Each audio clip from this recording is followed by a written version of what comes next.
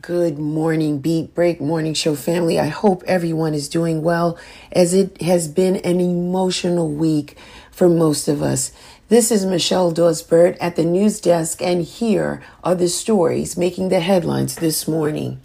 People gathered over the weekend in the main plaza in Uvalde, Texas, to express their grief and support of the families who lost loved ones in the Robb Elementary School shooting. President Joe Biden will undertake the grimly familiar task of comforting families after yet another mass shooting, as the weary nation grapples with another endless spate of gun violence. A plane operated by Nepal's Tara Air carrying 22 people went missing. There were 19 passengers and 3 crew members on board.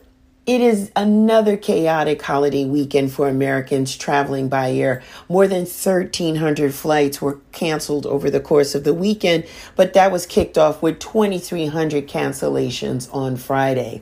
Many people see Memorial Day as the unofficial start of summer, but in some parts of the U.S., it was going to feel like Groundhog Day. More than a foot of snow was expected to fall in some western portions of the U.S., and yet in the eastern half of the country, we were going to see above average temperatures. June 1st commemorates the beginning of Pride Month, where the world's LGBTQ communities come together and celebrate the freedom to be themselves. I am Dawes Birt with the Beat Break Morning News, powered by Real Chicks Rock. For more information, go to realchicksrock.com. More of the Beat Break Morning Show coming up next. In sports, fans rush back into the Barclays Center after loud noise sparks panic. Major League Baseball stars provide fantasy league and lessons after dispute.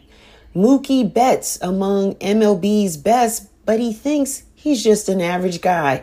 Hall of Fame manager takes issue with Kapler not taking part in the anthem. Will Angels bail on Anaheim after political corruption case sinks the deal? ESPN announcer tests positive for COVID and won't call the Celtics Heat Game 7.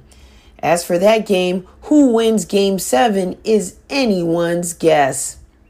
Rangers force Game 7 as Hurricanes remain winless on the road in the playoffs. This has been your sports update. I'm Dawes Birt, and now back to the Beat Break Morning Show on 101 The Vibe FM, Beat Break 87 FM, and Reach One Network.